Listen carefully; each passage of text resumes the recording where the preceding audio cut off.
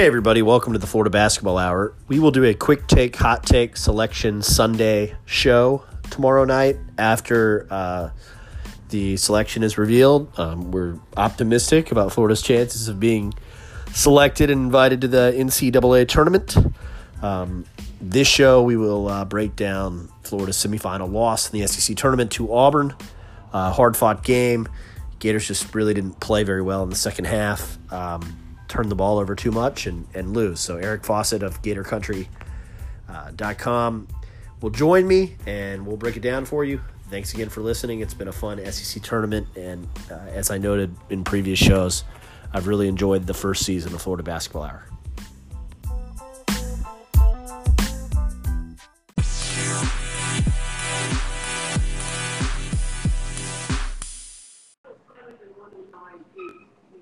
Hey everybody, welcome to the Florida Basketball Hour. I am Neil Blackman. I am with Eric Fawcett of GatorCountry.com. The Gators are eliminated from the SEC tournament today, 65-62.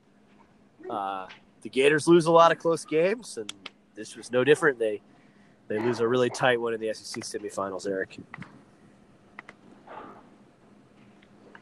They did, and it's just crazy that they shot like 62% from the field offensively and still lost the game. That's honestly tough to do, but they turned it over 19 times, and that'll just kill you. And I think that's really just where the conversation about this game kind of has to kind of start and finish, just because I really think that they played offensively well enough, and we can get into that. And I also thought they actually defended quite well. And we can get into that as well. But just when you just look at the raw amount of field goal attempts that Auburn had more of, I think that they had something like 20 more field goal attempts, and they had a couple more offensive rebounds than the Gators. So, but it wasn't extra possessions from that. It was turnovers and turnovers and turnovers. So to me, that was just that's the story of this game. Yeah, I mean the Gators win the rebounding battle by 15. They lose the offensive rebounding by 1. But 19 turnovers. Auburn only had 4. Auburn has 18 more field goal attempts. And when you give a more efficient offense 18 more field goal attempts, you're going to lose, probably. Had to lose by only 3, I guess, is somewhat miraculous. But you identified that Florida shot 60%. Kind of an inversion of the first 2 games, because Florida played, I thought, really well in the first half. And Jared Harper hitting ridiculous troll god contested 3-pointers kept Auburn in the game.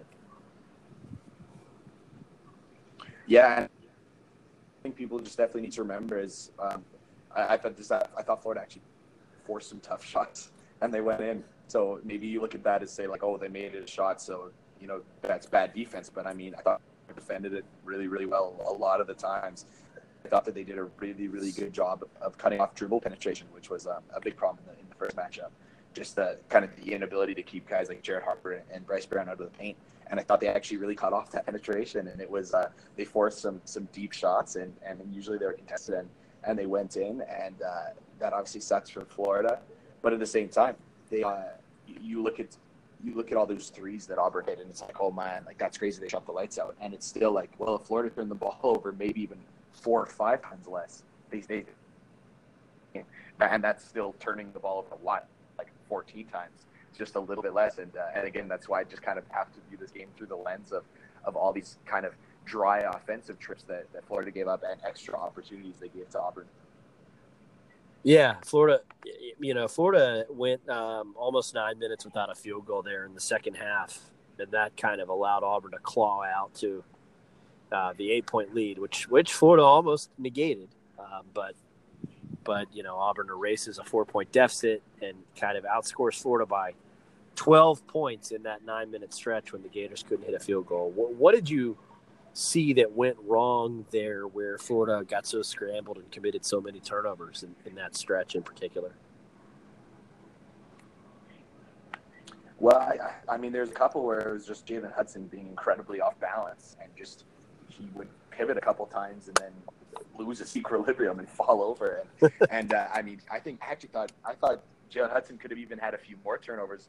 There were 2 drives to the basket where I thought the ball got stripped off his leg and went out of bounds, and they gave it back to Florida, but I wasn't so sure. But and part of that, speaking of those, I mean, part of the turnover problems is the fact that Auburn is the best team in the country at forcing turnovers. And it's actually just incredible, just some of their guards' abilities to get their hands in when they're digging in to kind of get some steal opportunities. And so part of it was just their excellence in that area of the game. But then there was also Andrew Nembhard probably trying to force the ball inside a few times too many. And there's a couple times where there were some cutters that were kind of there, and Nembhard tried to force it, and it got tapped away. That didn't work, obviously. And then obviously we know Hayes had just a couple of unfortunate ones where he just fumbled a pass or got it stripped. Yeah, Kavarius Hayes with a double-double, but 5 turnovers, and I think probably 3 of those. We record without the benefit of a rewatch, so I think at least 2, maybe 3 of those were, unforced. So it seems like, Hayes' field goal percentage is pretty high, but could have had more baskets and just lost balls underneath. That is what's crazy just about talking about a guy who's kind of obviously not been an offensive juggernaut his time in Florida. I mean, he fumbles a few balls out of bounds that you probably thought were about to be layups, and he still has 16 points. And I think that's a testament to just a little bit of the work Kavarius Hayes has done, and also Andrew Nembhard's ability to get him some layups. But you put some of those layups on the board, and instead of empty possessions, and have Auburn going the other way. And like I said, in a 1-possession game, those turnovers. For a turnover discrepancy to be just that massive. Yeah, it really is. That's just too much. And yet Florida cuts it to 61-60 after being down 57-49 at the under 4. The Gators with an 11-3 rally, which a lot of it I thought was really good coaching and putting Florida in a position to succeed defensively and offensively. And then Florida gets 61-60 with the ball with a minute to go. What did you think about that possession that results in a pretty good look for Keontae Johnson? And did you think, Florida should have called a timeout there? That was one of the questions I was going to ask you. They got a pretty good look, like you said, and just kind of the end. Even though I think it got a little bit late in the clock, and I almost thought they might not get that a good look off. But so for that reason, I say they actually got a pretty good action. And the other just kind of problem with that is that Florida wanted to save their timeouts. Mike White wanted to save his timeouts for just for the one more time he needed, because he used some timeouts early, and that was pretty interesting. Again, looking near the end of the game where Florida just used their final timeout and Auburn had 3 of theirs left. Just kind of showed a little bit of some different coaching strategies there. But I'll say I didn't mind the decision not to call a timeout there, though I certainly wouldn't have hated it if he did. They got a good look, and it didn't fall, and that's just the difference between elite shooting teams in college basketball and not elite shooting teams. Right. Keontae had a couple that he missed today that were just really clean, open shots, and yesterday, of course, he knocked those down. So that's kind of how it goes. Like Eric said, when it's not, I actually thought that I wouldn't have called a timeout either, because I thought Florida, they had the big blob dunk from Kavarius Hayes, but I thought for the second straight time Auburn really did a pretty nice job otherwise on Florida's inbounds plays, and the Gators haven't been terrific in late game sets out of timeouts this season, with the exception of Jalen Hudson burying a shot that probably should have beat LSU, right? So I didn't have a problem with kind of running your offense out of the flow there. But yeah, you got to make that basket. Then they come back on the other end, and just kind of a sag off by Jalen Hudson. I'm not sure there's any other way to diagnose that other than that Jared Harper can make that shot, and Hudson just got a little too far away from him. Yeah, you maybe would have liked do you try to maybe sit on one of his hips and send him into the paint and kind of trust the help behind you? I know there's lots of shooters on the floor for Auburn, so that's tough. But you know what? I thought it was a contested 3, not like a heavily contested 3, but it was a 3 I would call contested and deep. So honestly, I didn't think it was poorly defended. I know a lot of people just thought maybe the act of letting him get the ball off from 3 was poor defense, but a 3 off the dribble deep with what's contested, I would say that I was actually not.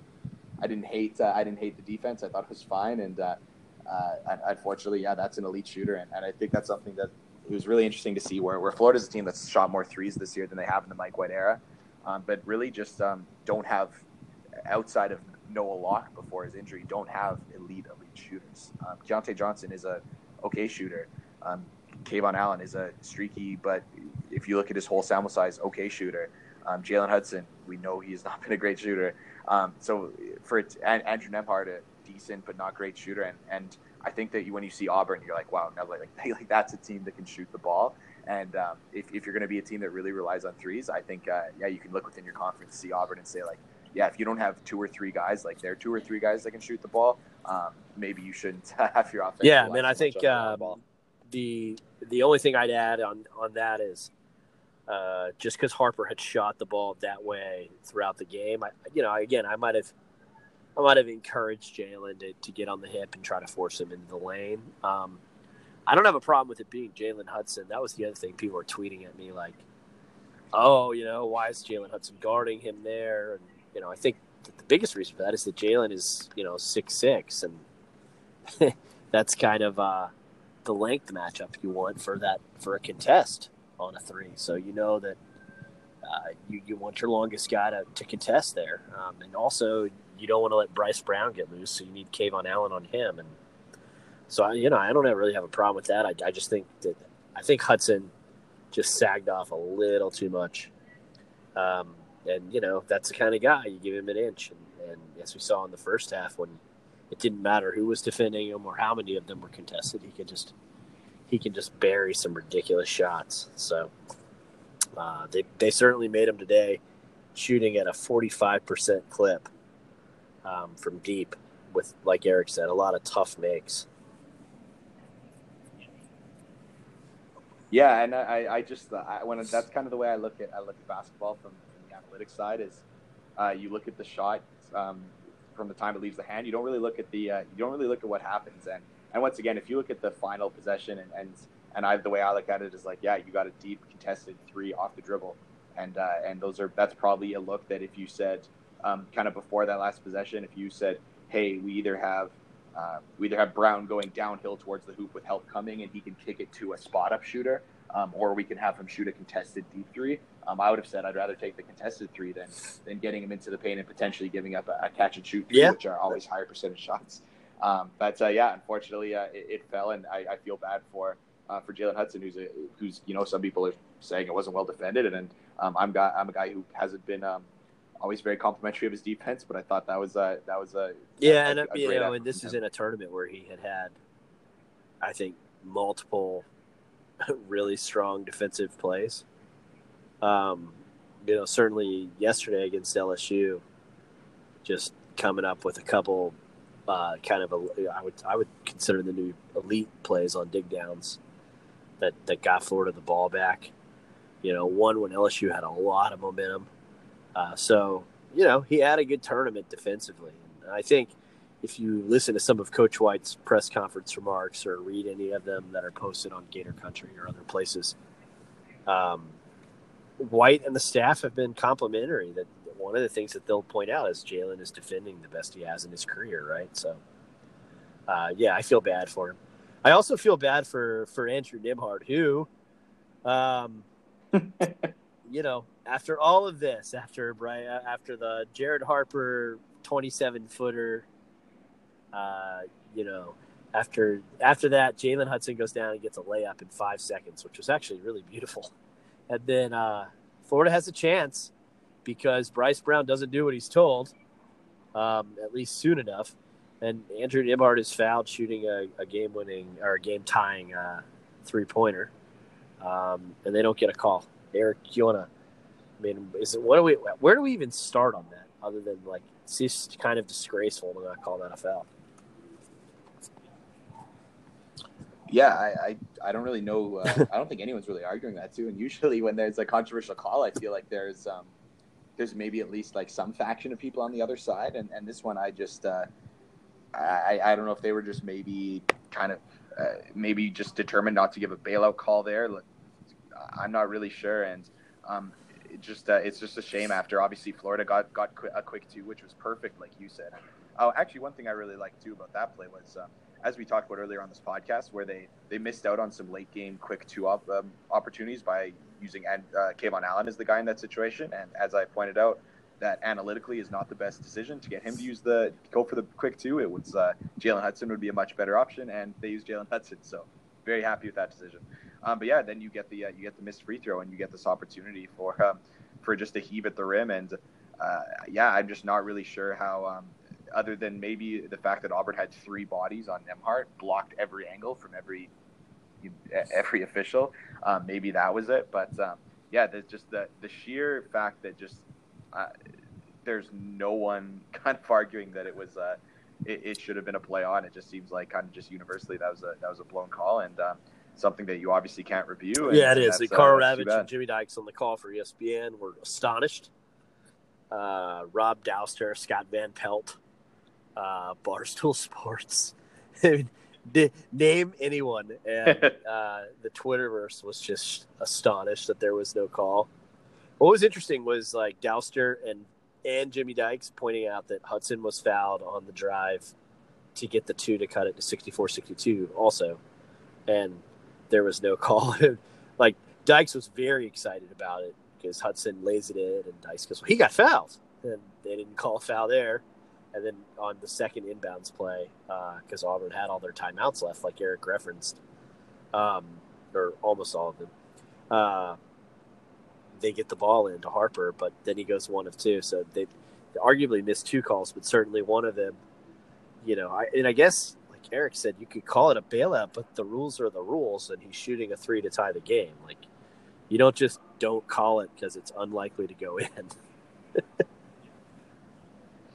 Yeah, well, it was interesting too from the standpoint of there was that first free throw and they hit it, and then you could hear Bruce Pearl saying that the plan was to foul if they weren't going to allow Florida to shoot a 3 to get back into the game or anything like that. They were just gonna try to foul and send them to the line and not give them an opportunity to put up 3 points. So if I'm a referee, usually in those situations, they're usually pretty quick to call the whistle, just because it's kind of what both teams kind of want in that situation. And the fact that they kind of knew a play with contact was coming, presumably should have been able to get into a good position for a play that was like literally like almost the dead center of the court, and to just not see it. I mean, you just wonder, like, what do you do in that situation? I'd love for them to review if they're in the proper positioning, just from looking forward to being a better official.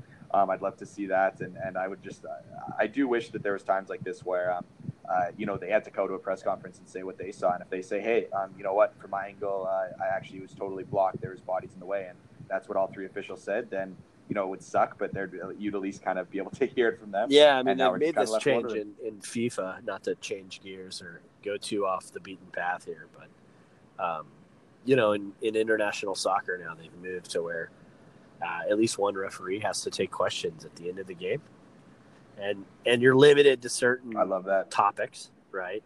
You can't question them about everything, but there's clearly pivotal call or something on a penalty or whatnot, then you can ask the question. And I think it's really good because this would have been a good one to hear an explanation of, when the opposing head coach goes on the SEC network after the game and says, yeah, there was a lot of contact there. We were really fortunate because we fouled him and they didn't call it, end quote. That's probably a good sign that a call has been missed. And it stinks that it's missed in an SEC semifinal where, potentially a seed line is at stake. Yeah, and that is one thing that we didn't discuss yet, is that this I do think it could very well be a seed line for the Gators, and that could really matter when it's a difference between a 12 or an 11 or whatever, a 10 or an 11, whatever. And I do think that I would just love to see, like you said, I don't know what exactly questions you'd be allowed to ask or not, but I'd just love to say, like, hey, what did you see on that last play? And if they said, we thought all 3 of those players were able to get 2 hands on the basketball in addition to Andrew Nembhard's 2 hands on the basketball, and we saw 8 hands on the basketball, then I might be skeptical, but at least you kind of hear that. So I'll be interested if the SEC makes any kind of statement. I'm really not expecting it, truthfully. But yeah, it'll be Yeah, interesting. I mean, it really would. Like the other topic before we should stick with officials just because, I mentioned before we started recording that, and we had discussed, and we've discussed on this podcast that there's been some uneven officiating in SEC games this season, and at least 4 or 5 games just I had off the top of my head where I really felt officials affected the outcome of the game, and I can name them. So, I'm not just saying it's 5 games just to have a number. But I thought the first Mississippi-Miss State game, which was won by Ole Miss in Starkville, was affected by officials late in the game because they just refused to call anything on the Ole Miss guards. It didn't matter if they were bowling a china shop in the lane. It just didn't matter. But every time, Miss State would do that, they'd call offensive fouls. So I thought it was really uneven and worthy of questioning. Then we obviously have LSU, Tennessee. We obviously have LSU, Kentucky. It's a Florida podcast, but I think Eric agrees with me that Florida, South Carolina would have warranted such a discussion.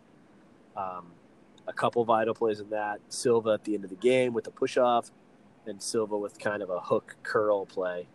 I saw Eric send out a tweet that was like, "Oh, it's too bad we can't review that because it wasn't a hook and hold." And I thought that was such a good tweet because, wouldn't it be nice to be able to review that call or any of these plays that I'm talking about in big games? And then there was another in Arkansas LSU, which Arkansas ends up winning, but the game only goes to overtime because they called a really crazy foul on a drive where Tremont Waters was really out of control. So, you're going to get bad foul calls, I guess, and maybe that's a less good example because it wasn't like an obvious rule violation, except that this is late in the game and it was kind of an out of control drive just for the tie and they got a whistle, which, to Eric's point, you oftentimes won't reward an out of control player with a bailout foul, but they did in that game and they don't today. Yeah, and I just think that for Florida in that situation, they're probably just going to have to heave a prayer from 3. And I think that they just thought, if they were to call a foul there, it'd be a bit of a bailout. But, like Neil mentioned, just the fact that there's not really a review process for these big late game situations. I mean, unless a guy is jostling for a position on a rebound and puts his arm underneath someone else's arm. And that's kind of what college basketball has decided to fight as its biggest basketball this year, or its biggest kind of problem this year.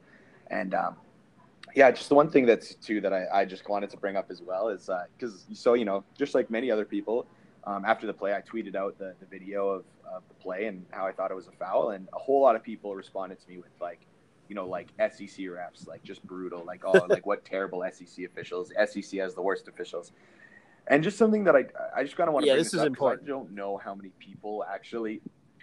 Just because I feel like there might be some people who don't know this is the case, but so, for example, the 3 officials on the floor, each one of them has reffed over 60 games this year in college basketball, which is a ton. And there's a lot of refs that'll officiate around 80 by the end of the year. And they're not all in the same league. There's not these SEC officials that exclusively do SEC games. So I was able to find, using KenPom's ref data, one of the refs was Bart Lennox, who, if anyone has seen the play with Scotty James, potential grad transfer candidate for the Gators, where he had the worst flop of all time against Lipscomb. And that was kind of just one of the worst kind of missed calls in college basketball. I know they reviewed it and figured it out. But, Bart Lennox was on the floor for that one. And he was also on the floor for the LSU-Tennessee game that was that Neil mentioned before. But again, in terms of SEC officials, so let's look at Bart Lennox's schedule. So, before the SEC tournament, he reffed that Liberty Lipscomb game, and before that he reffed Marshall versus Florida International, and before that he reffed North Florida versus North Alabama. As I just kind of scan over, I see Florida Gulf Coast versus Jacksonville, Georgia Southern versus Little Rock, VCU Dayton, South Carolina Arkansas, that LSU Tennessee, Chattanooga VMI, East Tennessee State Samford. St. Louis, St. Joseph's got some A10 action in there. So you see all these officials. So when people say SEC refs, they actually don't really.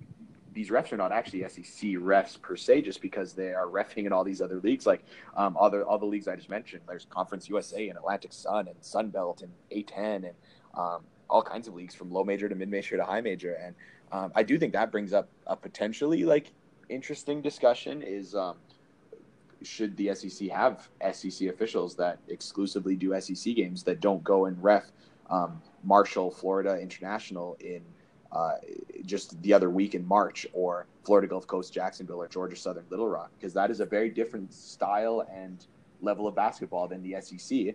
And when you see some of these like missed calls and stuff, you wonder if like, hey, what if these refs ref fewer games? They weren't refing like 70 a year. They ref less games. We're refing just SEC games, and we're only refing kind of that caliber of basketball. Would it change the quality of officiating? That's just I mean, and look, about. the a tweet I've sent out a lot this season has been that in these situations, those 5 games in particular, but if I go through the whole season, I'm sure I could find another game or two to add.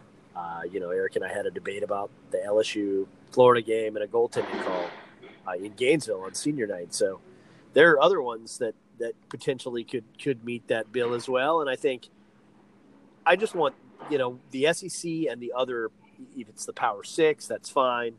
If it's the mid-majors that get together, but the leagues individually have to evaluate, the referees that end up at their games. And I think that they've got to make a determination about quality of those officials and try to make sure that they get the best officials on the floor for their league games and their conference tournament games. And if that sounds simplistic, I guess it kind of is, but there has to be some sort of oversight mechanism, I think, that's different than what it is now, because there's just too many games that were affected this year by officials. And then my other point would be just not to, and I guess I am beating the dead horse, but if you, like, I watched the ACC tournament last night while Eric was coaching, and they had 5 different reviews of out-of-bounds possession arrow plays at the end of the Florida State-Virginia game that extended the game on television by 20 minutes. And if you can look to figure out if the ball is off Trey Mann or Ty Jerome's hand for 2 minutes 3 times within 30 seconds of basketball time, you can review a play call just to make sure it's right. And that would kind of be my take on that. And maybe that's where the individual leagues come into play, right? Like maybe they hire 2 or 3 people, like in football, in college football, who are at the league office, and they're kind of the review people, and they trigger the review so you don't get into coaches' challenges and stuff. But, maybe that's it. Yeah.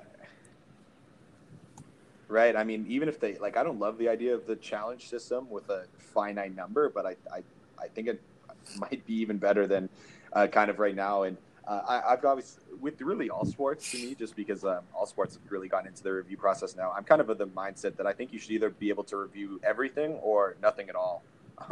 Like the fact that there's like these kind of like, I think honestly arbitrary things that they have decided that can be reviewed, such as whether a ball hit the rim or not for a shot clock reset, or an out of bounds play, or is it 2 or 3, yet a hack across the arm, or a hold 2 hands on the body on a driving guard. Like there's just like some arbitrary things to me that I think are arbitrary that they've said, yes, these are reviewable, and these other things that are not. And I'm kind of of the opinion that I'd rather either they review nothing and just have the game totally up to the eyes of the officials, or I'd say like, I think you should review everything. And if you do review everything, I think that maybe then you probably do need a challenge system to be able for a coach to say like, hey, I want to challenge this, and this is why. Look at this very particular detail.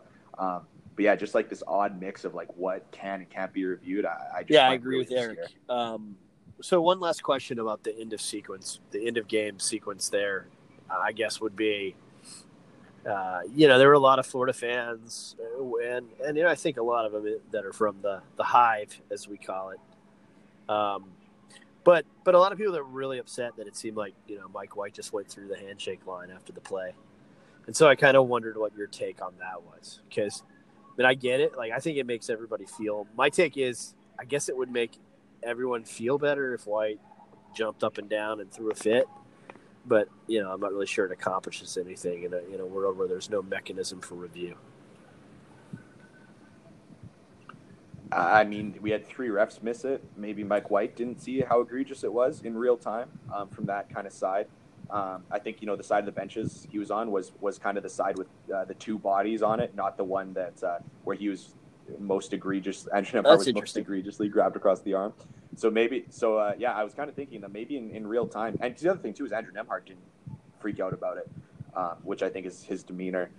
Shout out to a fellow Canadian, but I mean, there's a large part of me that thinks that he probably didn't really see it in with a great view. And I mean, again, if 3 officials missed it, I'd say there's a chance that Mike White maybe didn't see it from to the full extent from his kind of angle. And also just again, I think Mike White's demeanor with the officials has never really been to really berate them. And with the final buzzer on, I mean, he knows that call is not getting changed no matter how much he kicks and screams and yells. And I think he just kind of chose the professionalism aspect, and I'm okay with it. I don't really think it would have accomplished much for him to started screaming and yelling and finger pointing, and if he did, I wouldn't have been like, oh well, that's a bad look for Mike White. But I'm not mad. Yeah, I mean, look, like I said, I think it would have made a lot of people feel better, but to use that as an indict of his competitiveness is really bizarre to me.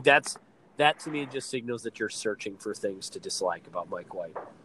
To be candid, I think that's just weird. I totally agree with that. One Pat Forty had an interesting view of it, which was he tweeted out that he got a text from a mid-major coach after the play from 1 maybe 2 bid league. So speculation. Feel free to speculate as to what that is, or who it was, But I guess Pat Forty got a text that was from mid-major and is like, Mike's a really classy guy. He's a first-class individual, so he's not going to have a meltdown about that probably anyway. But if you were in a mid-major league and that happened, he said you would have had to call the FBI and the National Guard to get coach off the floor. And yeah, I mean, maybe that's true. That's one of the things about college basketball that's always tough this time of year. And that's the difference between life in the Power Six and life in the mid majors. But I didn't have any real, I'm not going to use it as an indictment of Mike White's competitiveness, nor do I question it. But I understand that there are those who do, and like Eric and I have said on this podcast, opinions are good, and we appreciate people expressing them. Yeah, that absolutely. I mean. I just, if you hear Mike White talk and you kind of know what he does behind the scenes, I mean, you don't question his competitiveness. That does not cross my mind. Questioning his competitiveness, that is not an issue. And I would just assure people that, Mike White's competitiveness is not a problem. He is a competitor, and in that moment, would have anything he have done send Andrew Nemhart to the free throw line? Unfortunately, no. So what are your macro level takeaways from the SEC tournament? Maybe I'll give you one, and then I guess I have 2, so I'll give one now. The first one I have is that I think that this is invaluable for these freshmen. That I think getting a taste of big time tournament play, they get to the semifinals, they really come close to making the finals. I do expect, like I've said on the show, I expect all of these guys back together at least one more season. And I just think it's an invaluable experience, and it should leave them wanting more next year. But it also, they kind of got to see firsthand what it takes to win these games. Yeah, and I mean, even that's kind of one thing about Mike White is that in their era they have not been very good in the SEC tournament. Yeah. So even for him to get to see some wins there, and I think that was just the ability to kind of so far Florida has had 2 games, I would say, where they needed to win, or they're going to be out of the NCAA tournament, and that was the Arkansas game and the LSU game. If they lost against Arkansas, they definitely weren't in the tournament. If they lost against LSU, I don't think they would have made the tournament, though it would have been close. But I would say those were 2 do-or-die games, and they won 2. And this was not a do-or-die game against Auburn. And I mean, I know it wasn't the SEC tournament, but it wasn't for the NCAA tournament. So the way I see it is Florida's played 2 do-or-die games this season, and they've won both of them. So they're 2-0 in do-or-die games, because I'm not counting this Auburn one where they're still going to the dance. So like that matters to me, point. And the fact that you kind of see that effort from them. So especially even looking at that LSU game where things were not looking good at the half, and they came out much better and had an excellent second half, and even just to make those adjustments, to dig deep, those things were I think those are great points, and kind of my other point would have been just they got the job done, right? They had to win 2 games. We thought they had to win 1, and then some other stuff happened on the bubble that kind of meant that they had to win more than 1, basically. I mean, when St. Mary's beat Gonzaga and when VCU lost, the scenarios kind of changed. And so, Florida needed 2 wins, and they got 2 wins. So that they did what they had to do. And I don't think that there's I don't really think there's much suspense tomorrow night. Do you?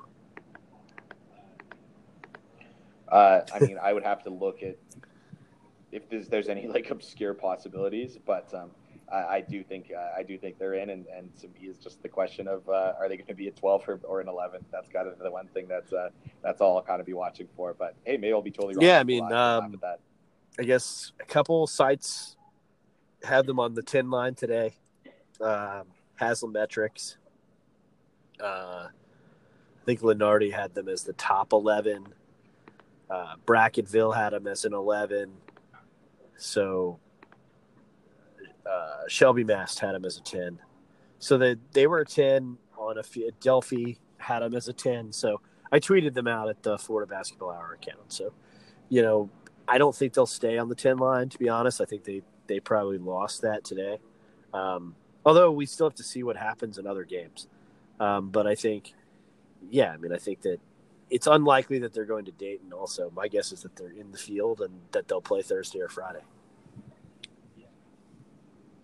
Yeah, I mean, as you were talking, like truthfully, I do think just because of the nature of who I am, I do think I'll still be just a little bit nervous until I really see their name come across the screen. But yeah, I kind of the logic of people who are better at bracketology than myself, and just also just what I found myself is I do think Florida's in, and I don't think they're in a playing scenario. So. I definitely hope that's the case, and I'm just really looking forward to seeing who Florida plays and getting into some film. So now that Florida has lost, I just we'll come back to you guys. Obviously, after Selection Sunday, we'll get a show up early in the week, preview Florida's opponent sooner rather than later if the Gators end up in Dayton. Which again, I don't think that's that likely. One thing I wanted to bring up before we close the show about, the possibility of Dayton is just minutes. Andrew Nimard played 112 minutes in the SEC tournament, which is absurd, out of 120. Keontae Johnson played 108 minutes. So just really heavy minutes. Kayvon Allen over 100, Jalen Hudson over 100. 4 guys played 100-plus minutes, Time to hydrate, get some rest. Yes, that would be interesting if they find themselves in a quick Dayton turnaround. So the committee usually is good about rewarding weekend teams with Friday games, but not always the Saturday eliminated teams. Usually, if you play Sunday, you don't play till Friday. I'm sure Bruce Pearl and Auburn, for example, who will play their 4th game in 4 days tomorrow, will be very, very excited to hear that they play on Friday and probably irritated if they're sent somewhere Thursday. Well, I mean, we also, of course, have my favorite Selection Sunday tradition coming up, and that's Calipari complaining about how he's being screwed somehow. So we'll see what day they end up playing on, and see where they're playing and how that. Calipari will complain, and Seth Davis will pick Florida to lose. Put it in the bank. Florida's opponent, Sharpie, will be tweeted by Seth Davis or on air. I don't know how long it'll take Florida's name to get read before he picks Florida to lose. So get ready for a tradition unlike any other. Thanks for listening, guys, and we'll be back.